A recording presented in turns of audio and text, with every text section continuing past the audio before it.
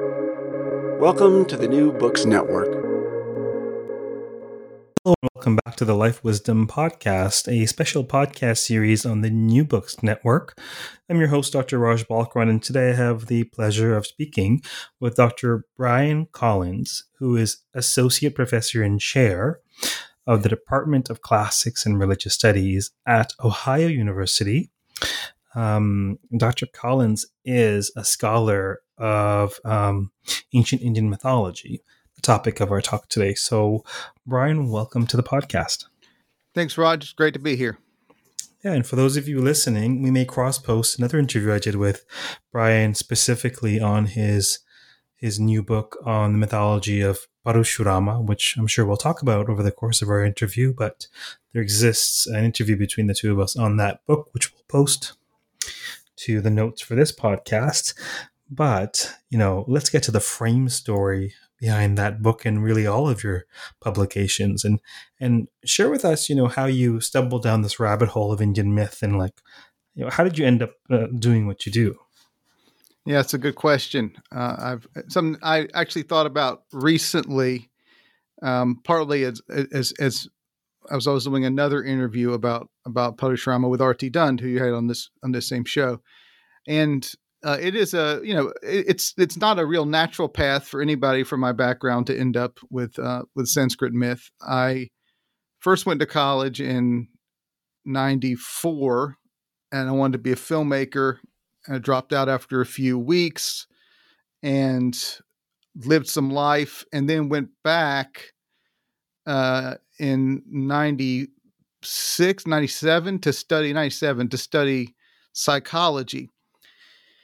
And I took a class on Hinduism with a guy named Tony Stewart, who was a graduate of the University of Chicago Divinity School and a student of the great Bengali scholar Edward C. Dimmock.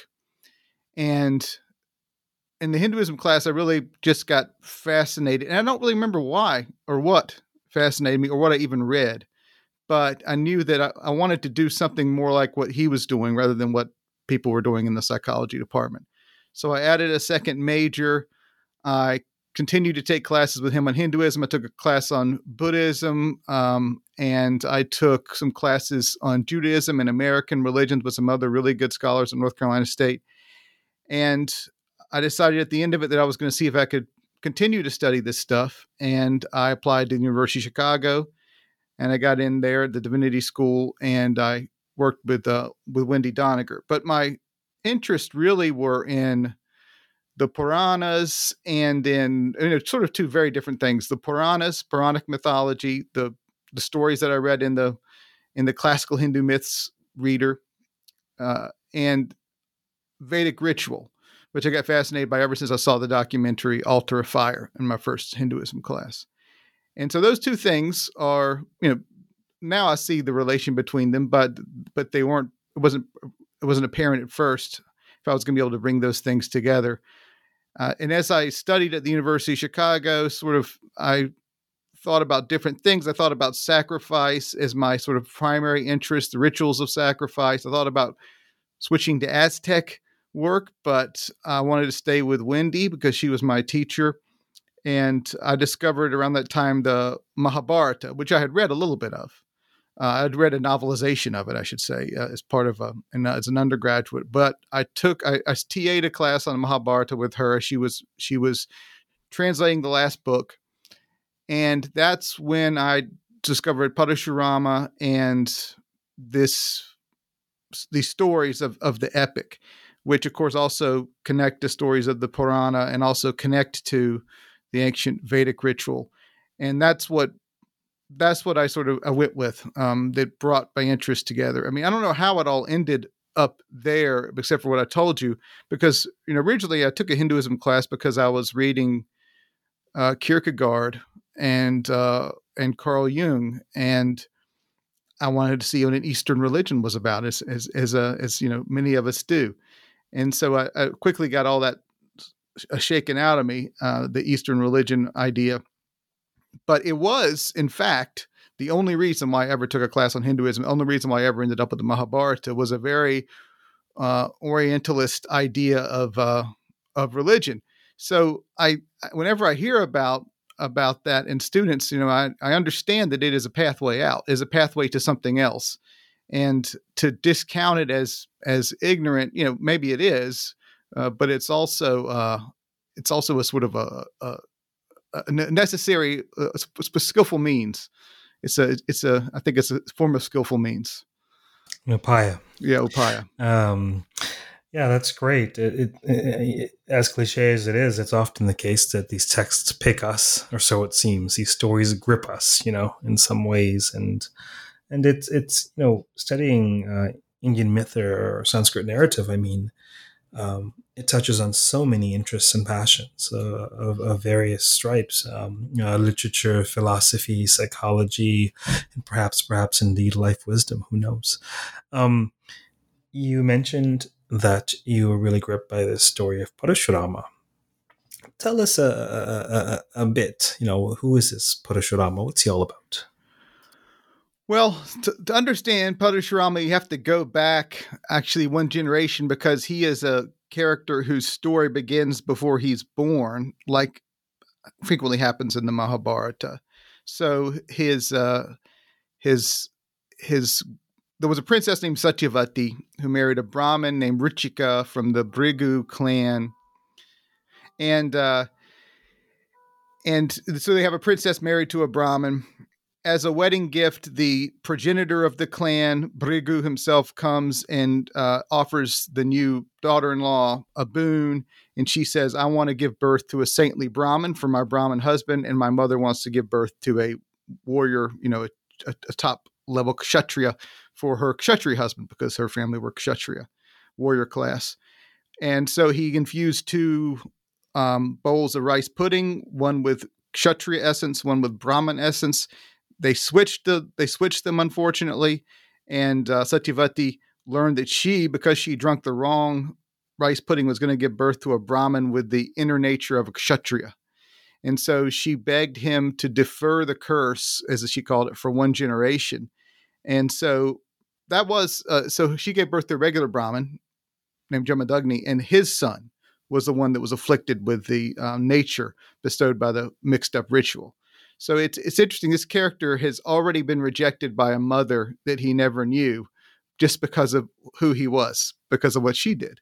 So he sort of starts off in an odd position. And the first thing that he really does to get him in the story is he walks in on his father arguing with his mother. His father, because he has yogic sight, knew that his mother had been watching another man bathe at the river and had wet herself, spilled the water she was supposed to be gathering on herself, and come back with wet clothes. He deduced that she had been, committed a mental infidelity, as he called it. And so Parashurama walked in, and his father said, chop her head off. She's done evil. So he just, without asking question, chopped his mother's head off. And then his father said, well, you've done so well. You followed my instructions without question. What can I do for you? He said, please bring my mother back to life, and make everybody forget that this ever happened. And so he does that. And so his first interaction with his mother in the story is to chop her head off without knowing what's going on, coming in the middle of an argument. Later on, a king comes and steals the cow from his hermitage, and in retaliation, he goes back, steals the cow back, and kills the king. The king's sons then kill his father, and he swears revenge on all the Kshatriya class, which is also his mother's class, and eliminates 21 generations of them, which means that he kills every male Kshatriya on earth, waits for the pregnant women to give birth, waits for those sons to come of age, impregnate more women, and kills them, and does it 21 times, and then fills 5 lakes of blood. And the 5 lakes of blood become, with the space in the center of them, becomes the great battlefield in which the epic battle of the Mahabharata takes place. So that's the story. When I heard the story, I couldn't believe that nobody had really done much work on it. It was so completely over the top with violence and symbolism that I said, there's got to be something. And there was one German book. There was very German text criticism, not particularly gripping. and it definitely made the story a lot more boring than it was. And so I thought, well, this is something I can do. I can work on Parashurama, and then I found out a lot of his mythology ends up in these Puranas that are some of them in Malayalam and in Tamil, and so it became a lot. It was a lot bigger than I thought when I wanted to take him outside of Mahabharata. But that's what I wanted to do, was to look at this story, which was to me and also to the myth makers, I think, kind of difficult to make sense of or to deal with, and see what it told us about the people made it, the people who heard it, and then by extension, ourselves. And so that's the perfect segue into some of the themes, some of what you decode or you posit or you argue in terms of what does this tell us about the myth makers, or even more broadly, the human experience. What on earth is this myth about? Well, I think it's about one thing that you can learn about from the myth is the way that symbols work. Well, symbols have power, and they have power because they communicate some cultural meaning, which could be political. And I think cultural and political are kind of they go hand in hand. A cultural meaning is a way of understanding how a group is constituted and who's in it and who's out of it. But their only power, otherwise, if it's just a cultural message, it's propaganda. It's just somebody getting up on a soapbox and telling you how to live. If it's a symbol, though, it reaches down into unconscious motivations. And that's how it gets anchored. And that's how it communicates, because it communicates something unconscious about the myth makers to something unconscious about the audience. And I think that has to do with the family unit and the different ways in which our childhoods shape our outlook. This is a story of a trauma that is repressed. I mean, you cannot chop your mother's head off, put it back on, and go about your daily business and pretend like nothing ever happened, which is exactly what he does. But then when you go further into the myth, you see that everybody knew that. And in the South, the story is no, he couldn't put her head back on. He put the wrong head on. And so he ended up with a mother with somebody else's head on it, her body, and his mother's head on somebody else's body, or sometimes just a living head that he set up and worshiped. And so the idea of the mother and the sort of aggression toward the mother and what it costs is really worked out in these Southern Puranic and temple legends about him becoming a servant deity to the great goddess that is his mother. His father has nothing to do with anything down there. Sometimes he's got a small shrine in the corner of the Renuka, which is his mother's name, temple complex. But generally speaking, Jamadagni is the father of Parashurama doesn't have much to say or do. It is all about this man's relationship with his mother. This is the only human avatar who does not have a consort or a wife. He's one of the few Hindu heroes, along with Bhishma, who does not ever marry. Bhishma and him have a very difficult relationship as well. And so I think that he's supposed to stand out as a sort of a symbol of, not unlike Oedipus. I think that there's a complex here that he represents, a certain way in which maternal sort of feelings towards the mother create a certain kind of person or a certain kind of deep-seated outlook.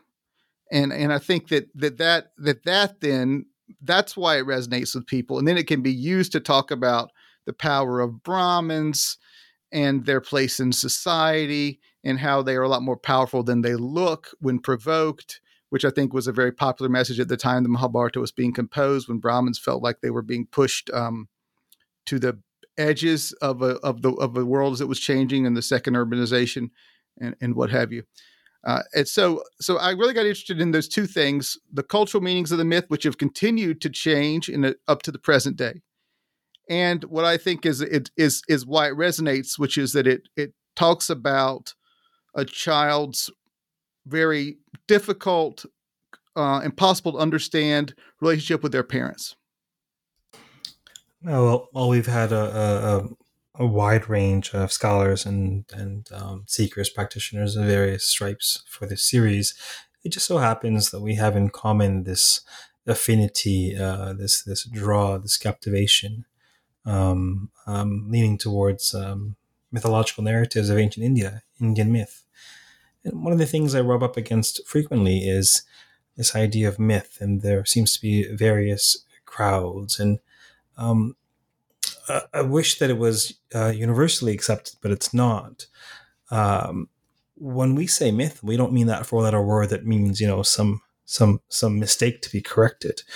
I think it's such that a mythological narrative is extraordinarily powerful and lives and need not necessarily be taken literally or historically to really unleash the power of myth, because it speaks to aspects of selves that live on generation after generation, and definitely across cultures and walks of life. And so, this to me is the real value of such narratives. I'm currently teaching a course at I have an online space called the School of Indian Wisdom, and I'm teaching a course on the myths of the grahas, planetary myths, and their significance. And so the other day I was teaching on Mangal, the planet Mars. And, men are from Mars, women are from Venus. So the saying goes in English anyhow. And in order to communicate what Mangal's all about, I looked to the mythology of Kartikeya, Skanda. And when you're talking about Parashuram, I'm like, yes, you can. There's sort of a Venn diagram.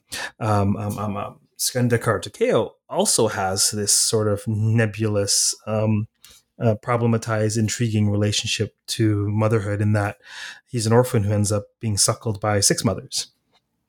And so we see these intriguing themes in Indian myth, and could you say a bit more about the utility, or sort of the power of these narratives, or the relevance, right? Like, is this relevant stuff? Is this just stuff for understanding ancient India? Like, say a bit more about perhaps how one can relate to these narratives in presently. Well, that's first of all, I love the idea of myths of the grahas. As I showed you, I've become very interested in Shanishchara, the Saturn, the myths and the rituals of Saturn, which I discovered in Mumbai. At some point, maybe in another lifetime, I'm going to do something with that. But to answer your question, so I think myths, myths aren't. You can't bust a myth like you do on Mythbusters. One thing to say that you won't explode if you drink Diet Coke and eat Mentos at the same time, but talking about the stories of Indian mythology, these are not simple explanations of his, or these are not like historical records gone out of proportion. These are not mistaken natural philosophy. This is a way to try to understand the sort of deepest truths about humanity as its other authors understood them.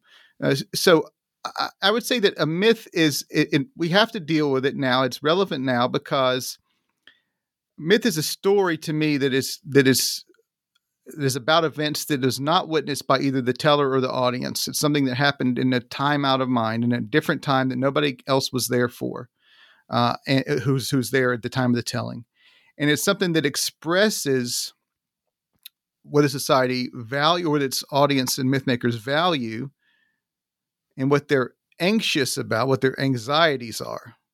And so I think those are the most important things about myth. They express values and anxieties, and encapsulated in a worldview. So when a myth, though, goes beyond its place of telling and continues to be passed on, and it then changes its meaning. So this is an example I give in the book, the Parashuram book, that the story of Hercules is actually a very tragic story. Hercules goes insane and kills his family. But our modern image of Hercules is just a very strong guy who wears a lion's mane. And so this was sort of what was happening when in the 18th century, when post-revolutionary France was looking for a non-Christian, non-ecclesiastical sort of image, and they thought about building a giant statue of Hercules. But then, as the terror continued, people thought, well, maybe we don't want to embrace this figure who goes insane and kills his entire family, just as we are, right? Mass executions in the public square with a guillotine. And so they gave up on the idea. Because although they one aspect of the myth sort of appealed to them, the strength, the sort of the power of the human, the other aspects of the myth were still there, and they made themselves sort of known as they looked as the sort of background changed and as they thought more deeply about it. The myth carries with it baggage, which influences the way that we read it, but is also in turn, gradually, I think, and more gradually shaped by the ways in which it's read. So it's a story that stays alive because its meaning is inexhaustible, simply because it's not bound to a time and a place, and every time it's told, the meaning slightly changes according to the teller and the circumstances. And so therefore, it's by definition, well, by my definition anyway, always relevant. It's beautifully said. I think of these narratives as sort of, the love child of the sociocultural and the psychospiritual. And so I think it's fairly easy to fall into the trap of emphasizing exclusively or primarily one or the other, understanding the narrative simply in the context, thinking that it is solely a function of the conditioning of a moment in history and of an individual's life. And then there is the other extreme of talking about timeless time and, not understanding how it was functioning in its culture and what conditioning gave rise to this articulation. And I think part of the challenge is because mythological narratives do this brilliant tightrope walk between the two, where they are so much a product of and responding to the needs, the hopes, the fears, as you say, the anxieties of their authorship, and yet they're grappling with stuff that every single human being grapples with in some way, shape, or form. You have to say more about what you said in passing just now about myths of Shaneshwara, Lord Saturn. I'll be doing, I think this week I'm doing Shukra and Shaneshwara. But tell me more about that. I'm intrigued in terms of your draw. Well, when I was doing the last study abroad that we were able to do before the pandemic shut that down for the time being, we were in Mumbai, and I was outside a temple, and now I can't remember which one. It was one of the ones looks out on the ocean, on the sea. And there were all these stalls selling the images of Shaneshwara. And I said, this looks exactly like a Polynesian tiki or fetish doll. I mean, the same the exaggerated features, very bold lines. Like if you've ever seen a tiki, it looks uncannily like Shaneshwara. And so, although I do accept the idea that there's an Austronesian substrate in India, and that the Munda-speaking people and Austroasiatic speaking people were in India and moved all the way down eventually into Australia long, long ago. I think it's probably coincidence the way that they look. But when I learned about this figure, about which very little has been written, that he is an ill omen. I know a friend who was born on a Saturday and was advised to always do on Saturdays worship of Shaneshwara with metal and with iron and milk, and this is a god that sort of like Rudra in the Rig Veda, that you want to sort of either not notice you or to take pity on you, rather than and sort of try to stay on the good side of Shaneshwara. So I really want to know more about the astrological background of this, and then how that then becomes not a devotional practice, but a ritual practice, and a sort of a life. A life practice. It's supposed to be for someone who's born on Saturday, a regular thing. So it's a part of Hindu, like most parts of Hinduism, has eluded me because it's such a massive system, and I'm not having been born into it. You really, things that people who live their first 10 or 15 years in a country with a Hindu majority would understand intuitively. If you've never seen it, you don't know it. So it's one of those things where I would like to get further into that and see what this figure means to people and how he's incorporated into their worldview. I mean, this is just like I would think about Parashurama. What does this, people are using of thinking something to understand something about themselves and about the world around them, or else they would just not do it. So what is it here that I should know? This exchange that I'm having with you presently is astonishingly synchronistic in that just before this call, I uploaded a video to the school. It was a recording of a live tutorial. So there's pre-recorded content every week. And then the best part's the live, for me anyhow, the live interaction to kind of see how things land, answer things in the moment. And a major theme this morning, it wasn't part of the course, but because of their interest, I think I'll put in a slide on puja or ritual associated with the Navagrahas. I mean, the course is very much about decoding the narratives of the grahas with an eye to the human experience. And that very question was asked, from someone who grew up in a Hindu home, who, whether you're part of the culture or not part of the culture, very few people begin to have an understanding or a theorization in terms of why these practices are done and how the system works. And we were talking about the extent to which the grahas are seen as sort of the messengers of karma, right? Various flavors, the Baskin Robbins of the human experiences dished out by these nine these nine messengers, so to speak. We're talking about the ways in which they're propitiated and the kinds of remediation that's prescribed, whether it's going to do sort of a puja of a murti at the temple of the Navagrahas, whether it is something, some kind of service. So if the karaka for Shani is servants or the elderly, serve the elderly, or whether it's like, sesame seeds are somehow auspicious to or connected to Shani. So, etc., etc., etc. Feed crows. Crows are the vahana, the vehicle of Shani. And it's extraordinary to me how intimately integrated the ritual, the mythology, the practice is.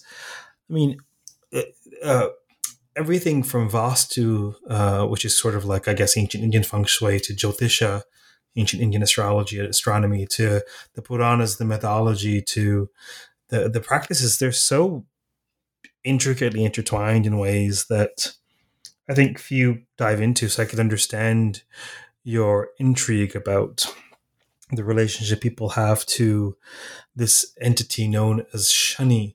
One of the things that came out of my mouth just an hour before we're talking is that, in the Indic context, people just fear the word Shani. It's just it's like, no, bad luck. And at the same time, you have folks who are saying, no, he's your best friend, depending on how you relate to it. So it's endlessly fascinating. I'm going to share the content with you if you want it. I'll share it with you. Definitely. You sound like you know a lot more about Shani than I do. Well, what do I know? I mean, I have the easy job of asking questions on this podcast. What the heck do I know? But I'm happy to chat with you, more than happy to chat with you about these things. I'll share the content that I'm uploading to the school. That might be fun for you to look at. So aside from your interest in Shani and your interest in Parashurama, are there other characters that come to mind that you've been recently working on that you find intriguing in some way?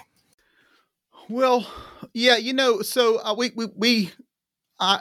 you very kindly solicited a article for me for a Mahabharata collection that's coming out, which I'm looking forward to reading because of all the other people in it. But it was an opportunity for me to fill three sort of lacunae in the Parashurama book. So in order to keep things manageable, I sort of left out his relationship with Amba Shikandan, the warrior, the princess who turns into a male warrior and is reborn to destroy Bhishma. Anyway,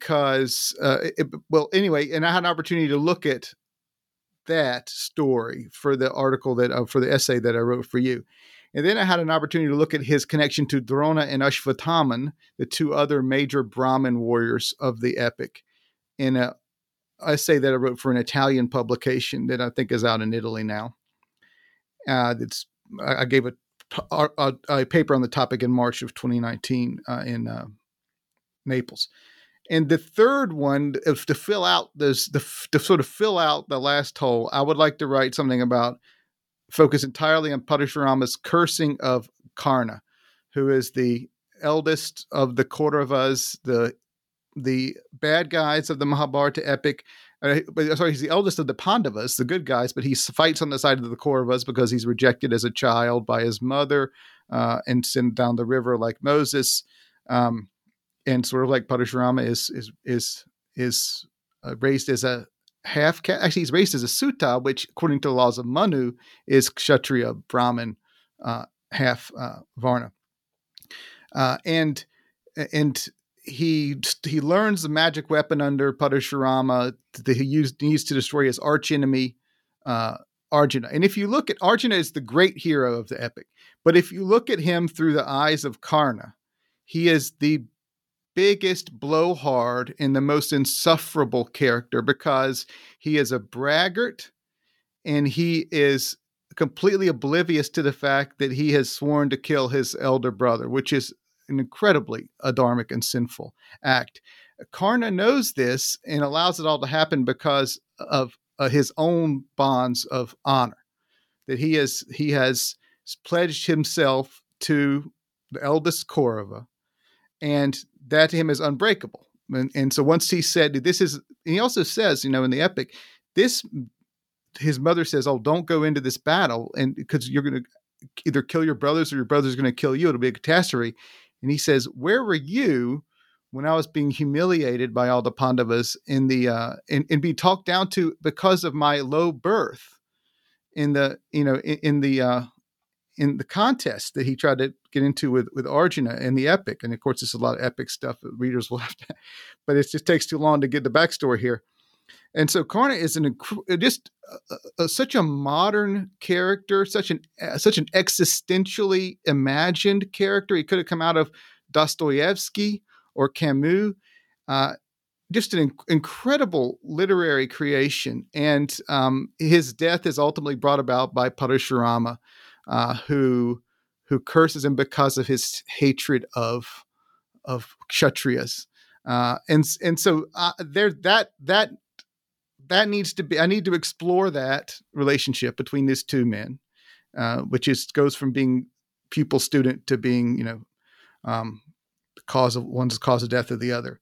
And so that will be, and that I think will close out for me the Parashurama work that I need to do, which I started back in 2005 or whatever. It'll close out what you signed up for in this birth. Got it. It's endlessly fascinating to me. I just keep coming back to this idea of the interplay between Brahmanas and Kshatriyas, or between sort of non-violence and then justified violence, or violence run amok, either or. And this idea of the Dharmic double helix just plays in my brain, because in so many of these narratives, you just have like a great encapsulation of that double helix is this porridge.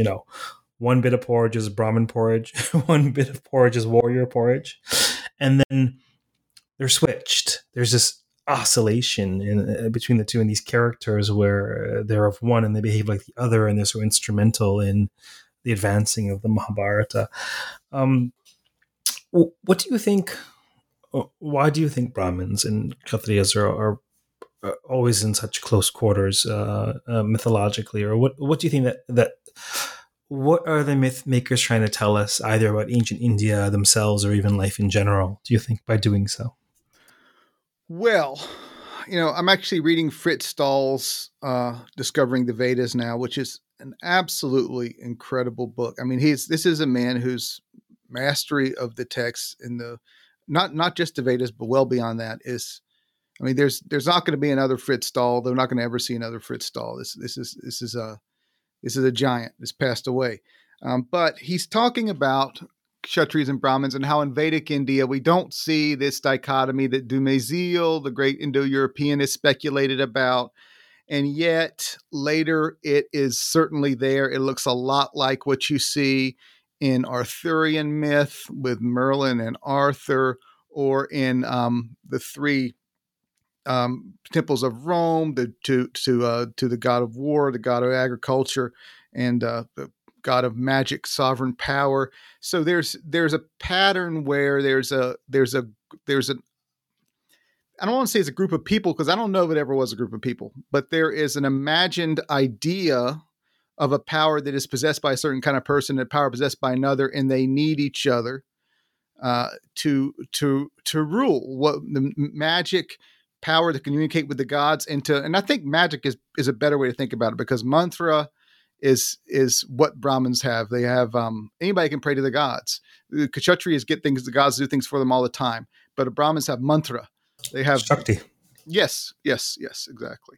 And so I think that part of it is clearly to me that at the time of the epic, people who associated themselves with this power and who were the ones who possessed the knowledge of Veda wanted to reimagine themselves in the world as powerful figures, when in fact they were in danger of being pushed out by well-organized Buddhist and other heterodox groups. And so part of it is that a message of Kshatriya is to say, this is what we do. This is why this is who we are. We are this translocal connected group that shares orally transmitted knowledge and magic power. That's part of it. The other part of it is, I think, and this is in the early Vedic, in the Vedic commentarial literature, that there is part of, within everybody, there is a sort of a duality. And what you said about oscillation or a sort of a helix, I mean, I think this is very important. I think that setting things up to be a sort of almost a flickering image of the thing and its opposite superimposed on one another, what Eliade called the coincidentia oppositorum, is a way of speaking to something more general. And that's why I think otherwise it would just be a very shallow propagandistic tract about the mighty Brahmins who the warriors need to purify them of their sins of battle. But it's not just that. It is also about the multipleness or the dualness. I think more than the multipleness of being. And that's why it continues to get reworked and picked up well after this situation, this historical situation that gave birth to it, passes into something else. It's so fascinating and great to hear you say that. I couldn't agree more, actually. The concept I was referring to, what's what I call it, the dharmic double helix. That sort of in the Mahabharata, you have probably the most overt articulation of pravritti and nivritti. But not just pravritti and nivritti, this very, the ideology of the Brahmins and the ideology of the Kshatriyas. And this is much more, ancient India has had the opportunity to dramatize and to play with this tension that's human. It's a tension of the inner and the outer. It's a tension of pragmatism and idealism. It's the tension. It's why Rama is the face of it. He's Rama. I mean, Rama, the son of Dasharatha. Rama. It's a ridiculous thing for a ruler to do, to abandon his kingdom because of a silly promise that some conniving wife makes, and he does it because he's honoring this other level of dharma. And he says, it's not Kshatriya dharma that I'm in this world for. It's this higher order dharma. And yet he has to come back, and he has to rule, and he has to fight, and he has to wield his weapons. And this is why I think the double helix it's like these two strands that are always opposed and will never meet, but yet they are sort of interwoven into this optical illusion of this unified entity. And I think part of the reason why the epics are so long-lived and so relevant is because they comment on this tension. I mean, the kings have to go in the forest, and then they have to come back to the throne, and that's this oscillation, I think.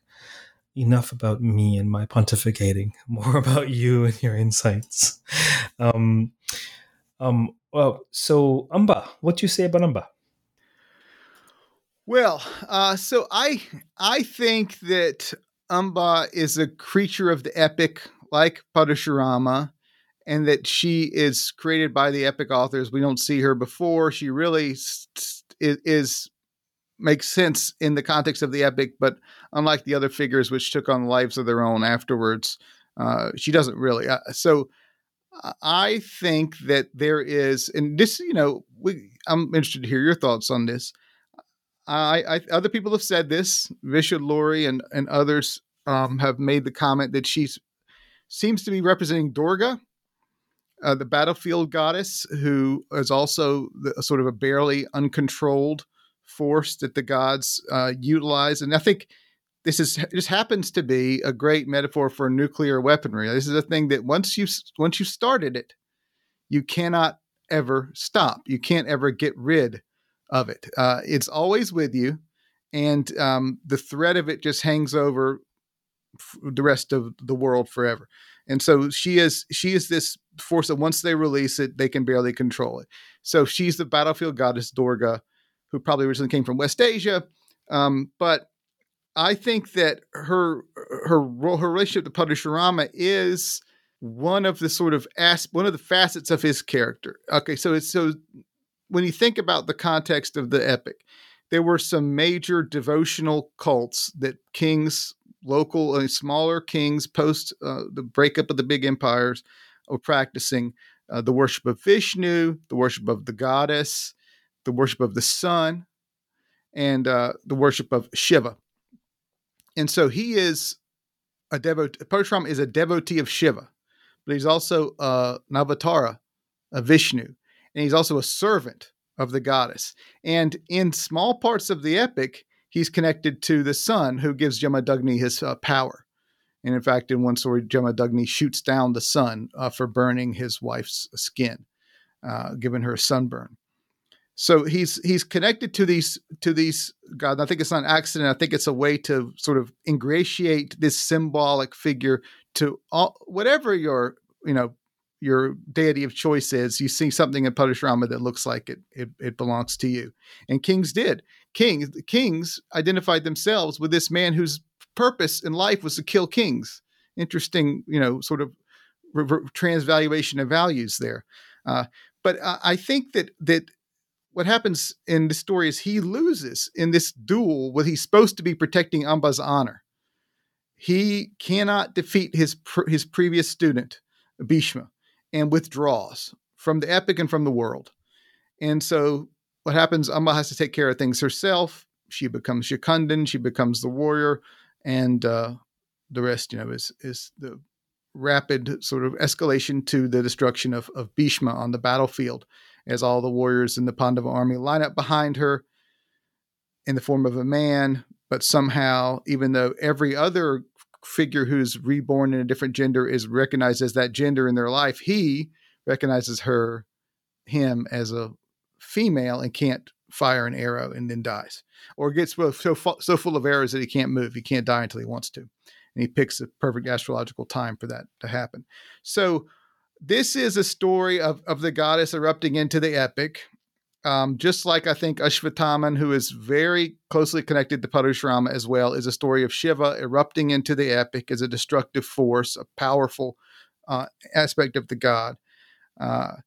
So he becomes here a subservient character. And in fact, you see borne out, and this is Alf Hiltebeitel, I'm working on a paper about his work now, which is, and I put it together, his a partial sort of listing of his work takes up as much space as Bibek de Broy's translation of the epic does. So I've already gotten up to a whole, I call it Hiltebharata. It's a massive, massive body of work. But one of the things he says, and this I think is really important, is that you have to sometimes read the epic predictively. It has things that aren't really attested until later religion, until attested by history, until later religious developments. And so I think Parashurama's later history is that he does become a guardian god of the powerful goddess, for which he is a lowly servant. And that is sort of the ritual continuation of this story. That's fascinating. this conversation's obviously not scripted, but there. I mean, I've taken a look at Durga once or twice in my own work. my doctoral work and first book was on the Devi Mahatmya, the narratives of Durga. So there is obviously this theme there that's resonant with Parashurama, who is this fierce warrior entity who is, would you say, ultimately a Brahmin? Yes, I would say ultimately Brahmin. And so when you look at Mahishasura Mardani or any form of Durga where she's depicted as beautiful and poised, the Brahmin's heart is soft as butter, has compassion for the demons, but incisive and potentially maniacal in her ability to get the job done. Because you need the nukes for this; nothing else will work. There's that tension, there's that encapsulation. So unsurprisingly, perhaps there is this mythological thread that runs through both. And I really like what you say about Amba erupting into the epic, much as Shiva does to Ashwatthama. I think that's compelling. And who can part of the very the very conceptualization, ideation, part of the very fabric of the essence of Durga is invincibility. And who can defeat Bhishma? How can Bhishma would be defeated? Right. And so there's another thread there that I think is fascinating. Oh, so rich. Yeah. I mean, Bhishma is the immovable object, and she's the only thing she's the irresistible force. I think also you have a connection there in the prevalence of blood in the mythology, blood, which is antithetical to the Vedic sacrifice, but which was probably always part of a different kind of sacrifice. It was not Brahminical, but was practiced in India. But so you have, and I think, and I'm, this is a footnote, and I've written about this before, but I've sort of I've written about it 3 times now, but a little bit more each time has been added to it.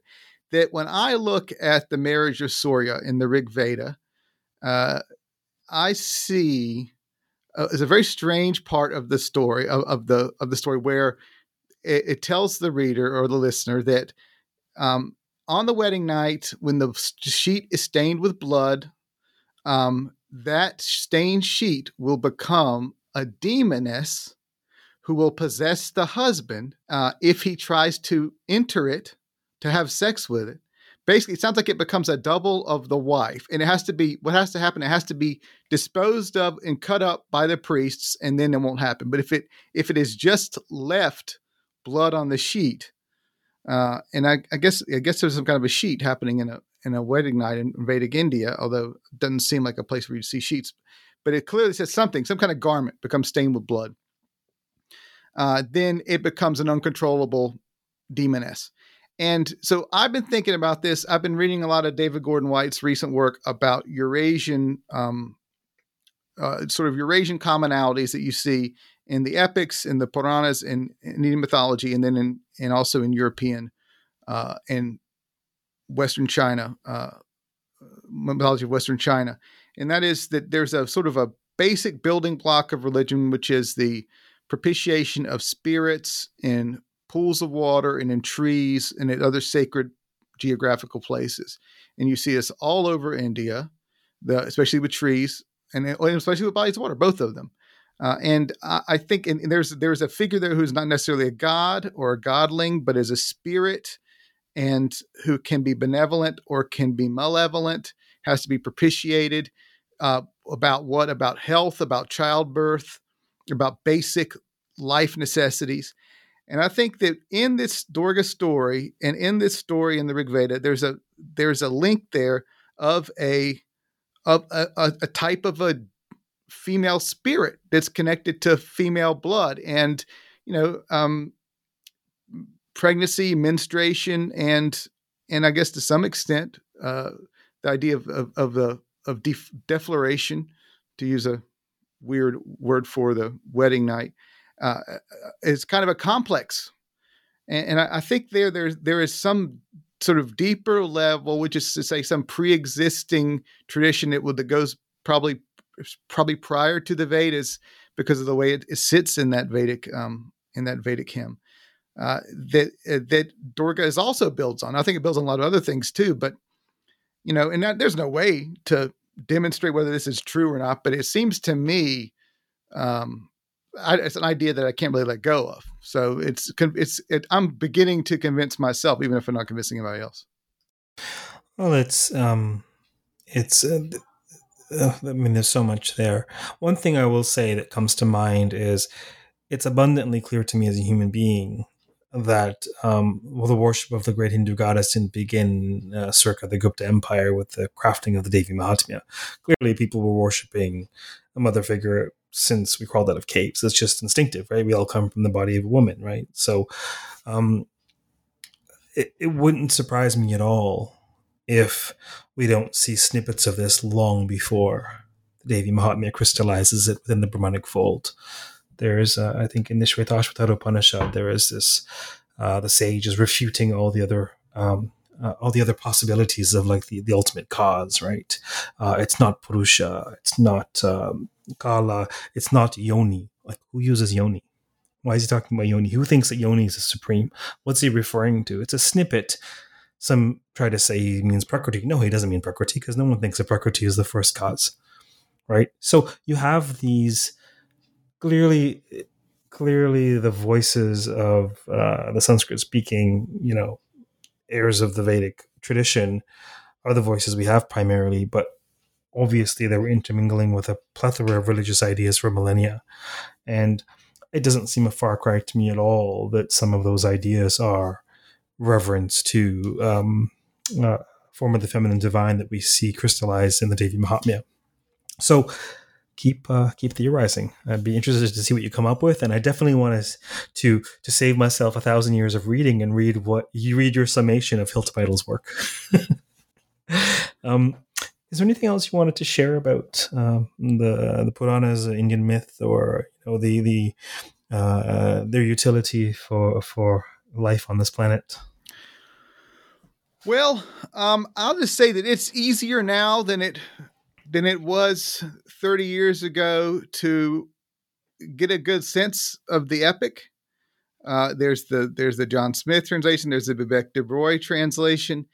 And I think that now people can, and of course there's R.T. Dunn's podcast. People outside the field, non-experts, can really start to get a sense of this text and its stories.